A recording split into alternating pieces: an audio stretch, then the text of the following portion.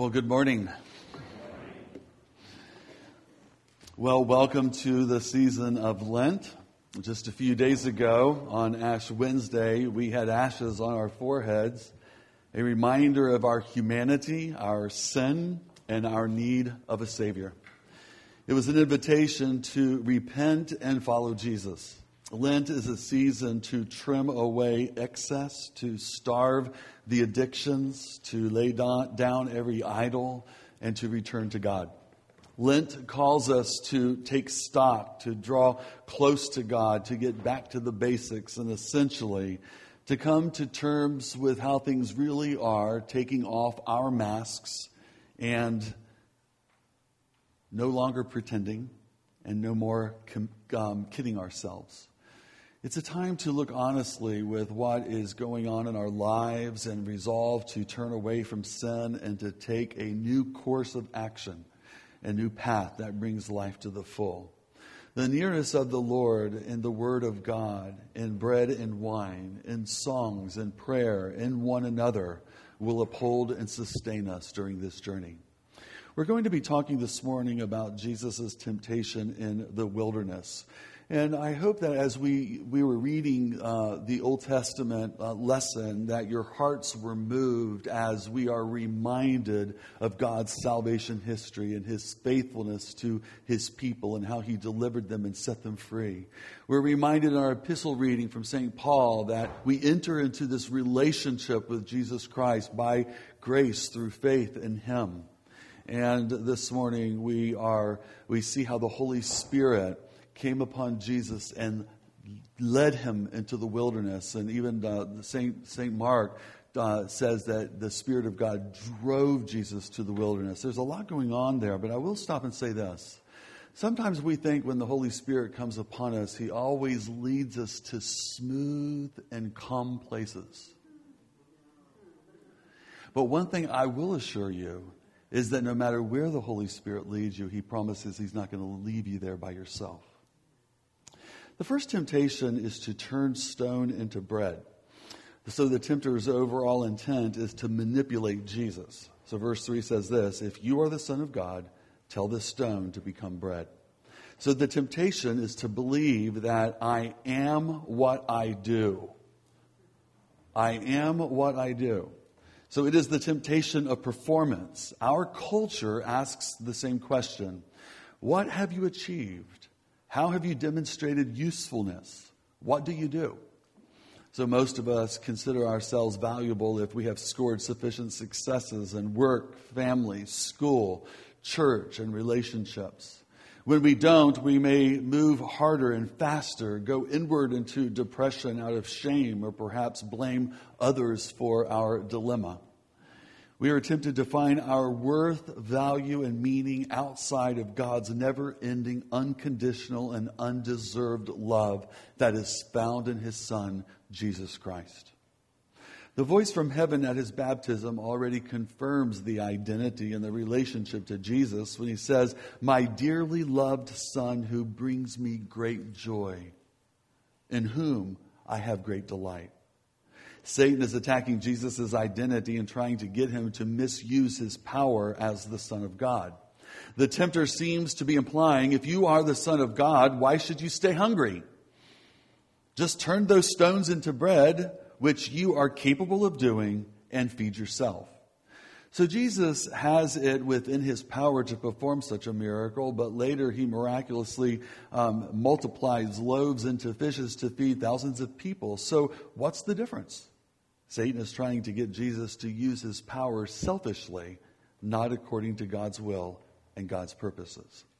So Jesus responds to Satan by quoting a passage from Deuteronomy. And since it is the Father's will for Jesus to be in the desert, who relies not on His own abilities to create food, but upon His Father to supply everything that He needs. So the first temptation is to attempt to get at the core of Jesus' personal trust in the Father's leading, purposes, and provision. So even though he is hungry and hurting after 40 days of fasting, regardless of the present circumstances, Jesus maintains that the essence of life is trusting in His Father and in his word. He does not need to turn stones into bread in order to confirm his identity or to supply his needs. The Father has declared him the Son. The Holy Spirit has led him into the desert, and he will not go contrary to his Father's will.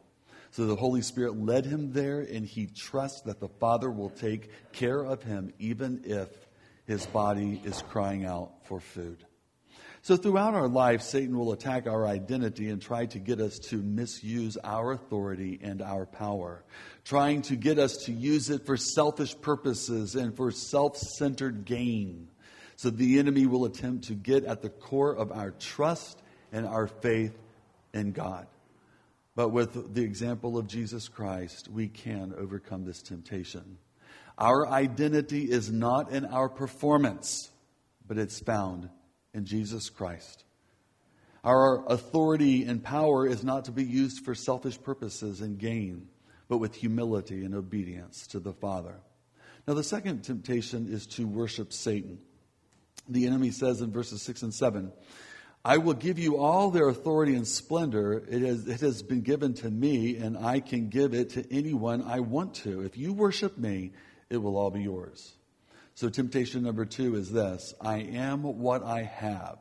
This is the temptation of possession. So Jesus was taken to see all the glory and power of the earth. And the devil basically said to him, look around at what everyone else has. You don't have anything. How can you think that you are somebody? How will you survive? You're a nobody. Have you ever heard those things before?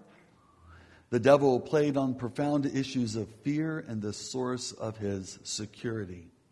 Our culture measures our success by what we own.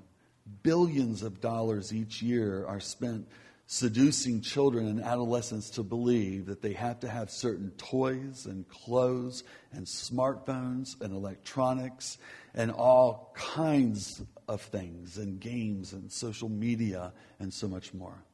So their very identities depend on it. Everyone has one of these, Mom. Everyone has one, Dad, right? Have you heard that before? As adults, we measure ourselves through comparisons as well. It's not any different.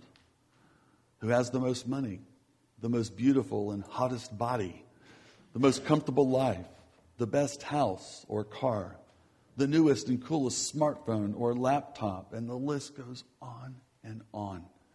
So often our sense of worth is tied to our positions at work, the money and the perks. Who has the best education from what school, the most talents and awards, more degrees on their resume? Who has the most handsome boyfriend or husband, the best looking girl or wife? To define myself as a son or daughter immensely loved by God, to find my personal worth in my Abba Father who says to me, you are my son and daughter who I love, and with you I am well pleased. Apart from anything else I do is revolutionary. We talk about identity a lot. And we even talked about it this past Wednesday, Ash Wednesday, and even last week in our sermon.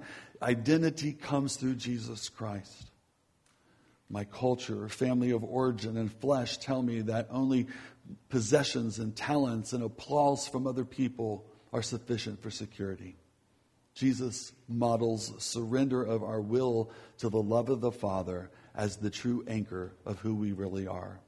Satan takes Jesus to a high mountain, shows him all the kingdoms of the world and their splendor, and then makes an astounding offer. All these I will give you if you will fall down and worship me.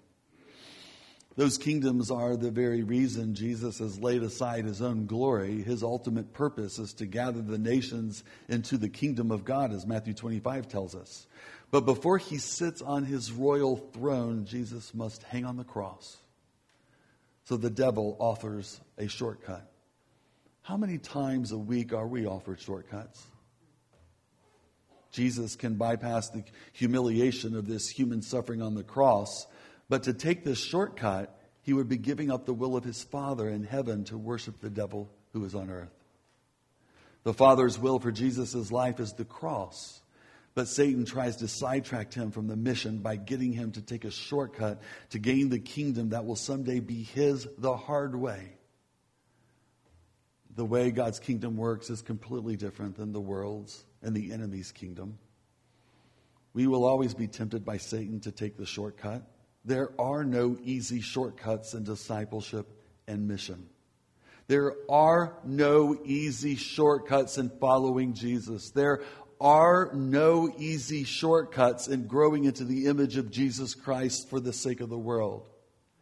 A community of people following Jesus Christ together in spiritual transformation and obedience to the mission of God is a lifelong journey that requires the way of the cross. We must fight the urge to look at nickels and noses and bucks and butts as the gauging factor of spiritual success and failure.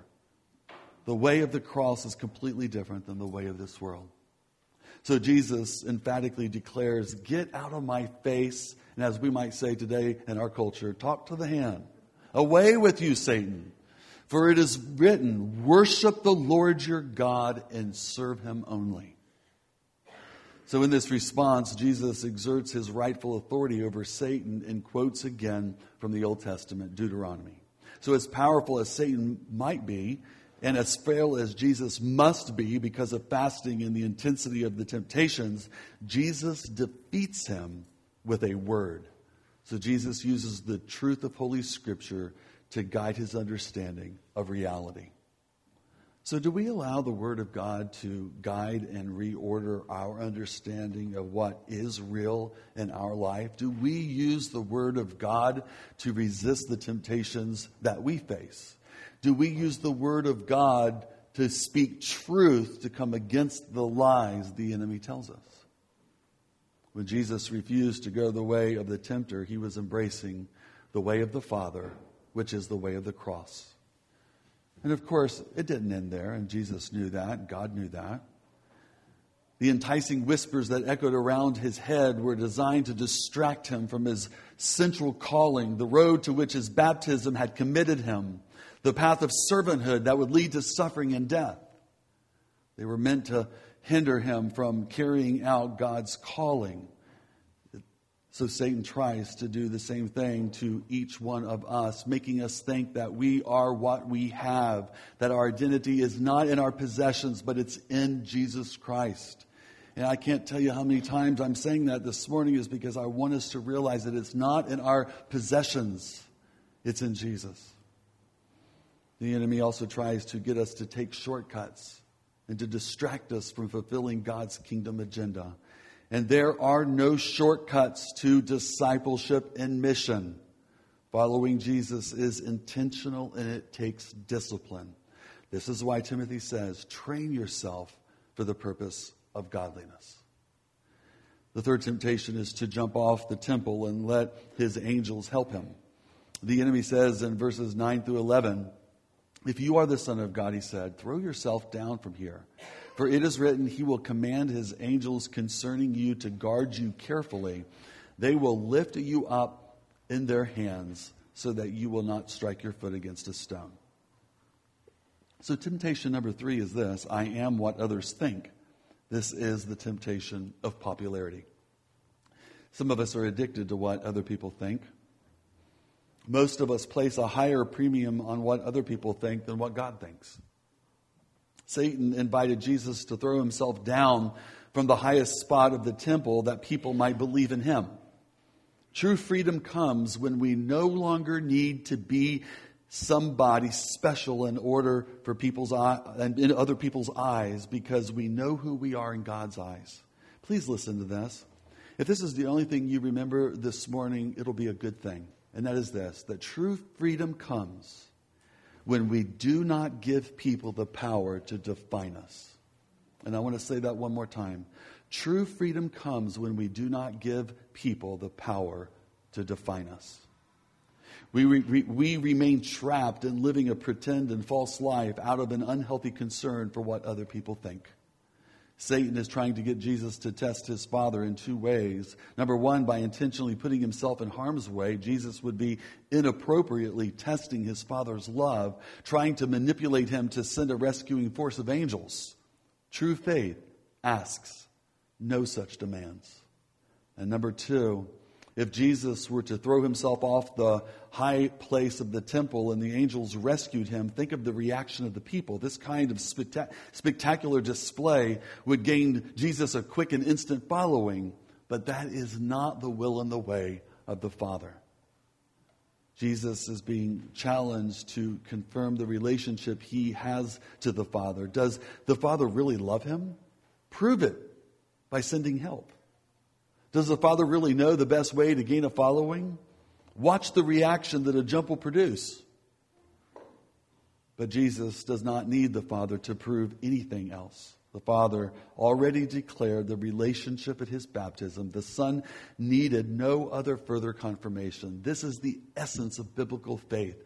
Taking God at his word and being obedient to it without needing others' confirmation.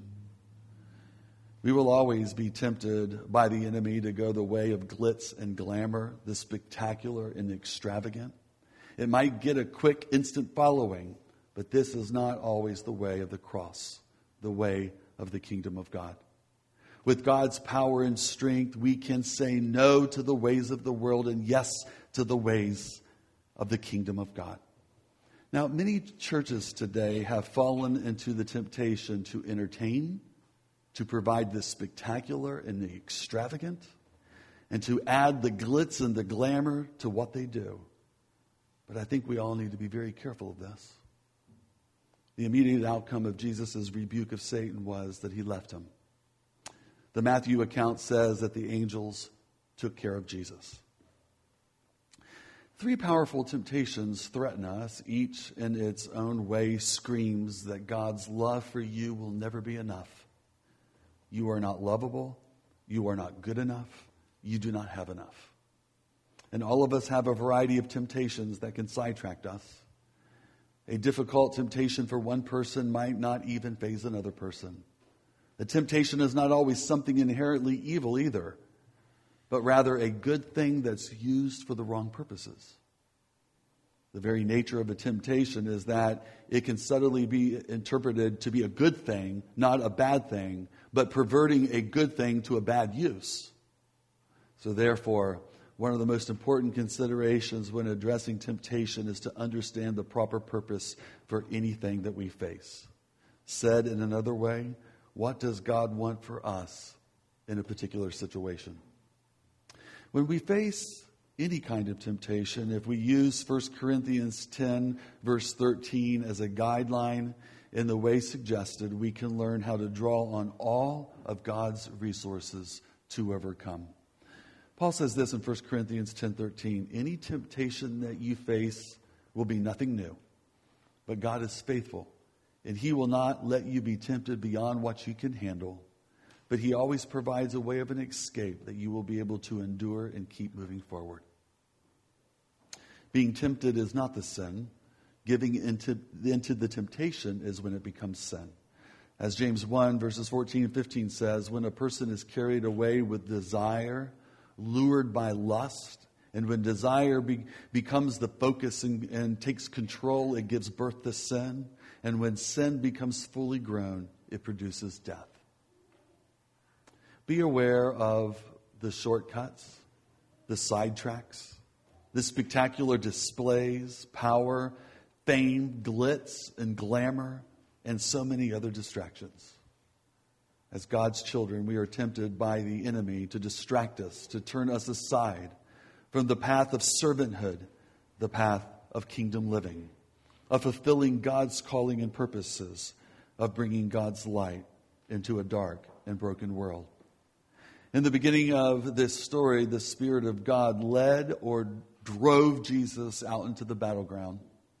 And at the end of this story, angels come and take care of Jesus. Remember, if the Spirit of God leads you into such a place, he will not leave you alone.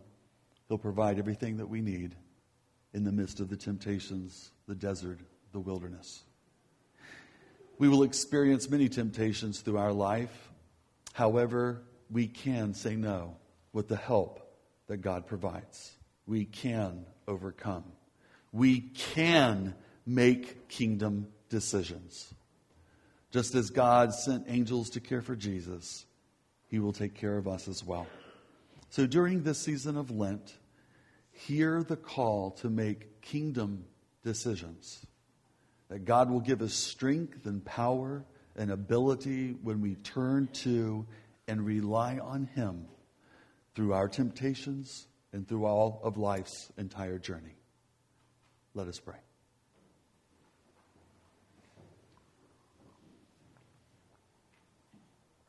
Help us, Lord, not to fall into temptation, to find our identity in other things rather than in You.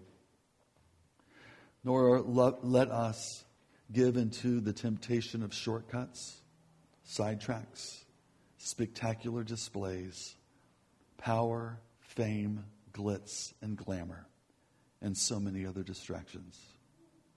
Help us to trust in You, the promises that You will give us everything we need to overcome temptation. Help us to remember that our identity is firmly planted in You.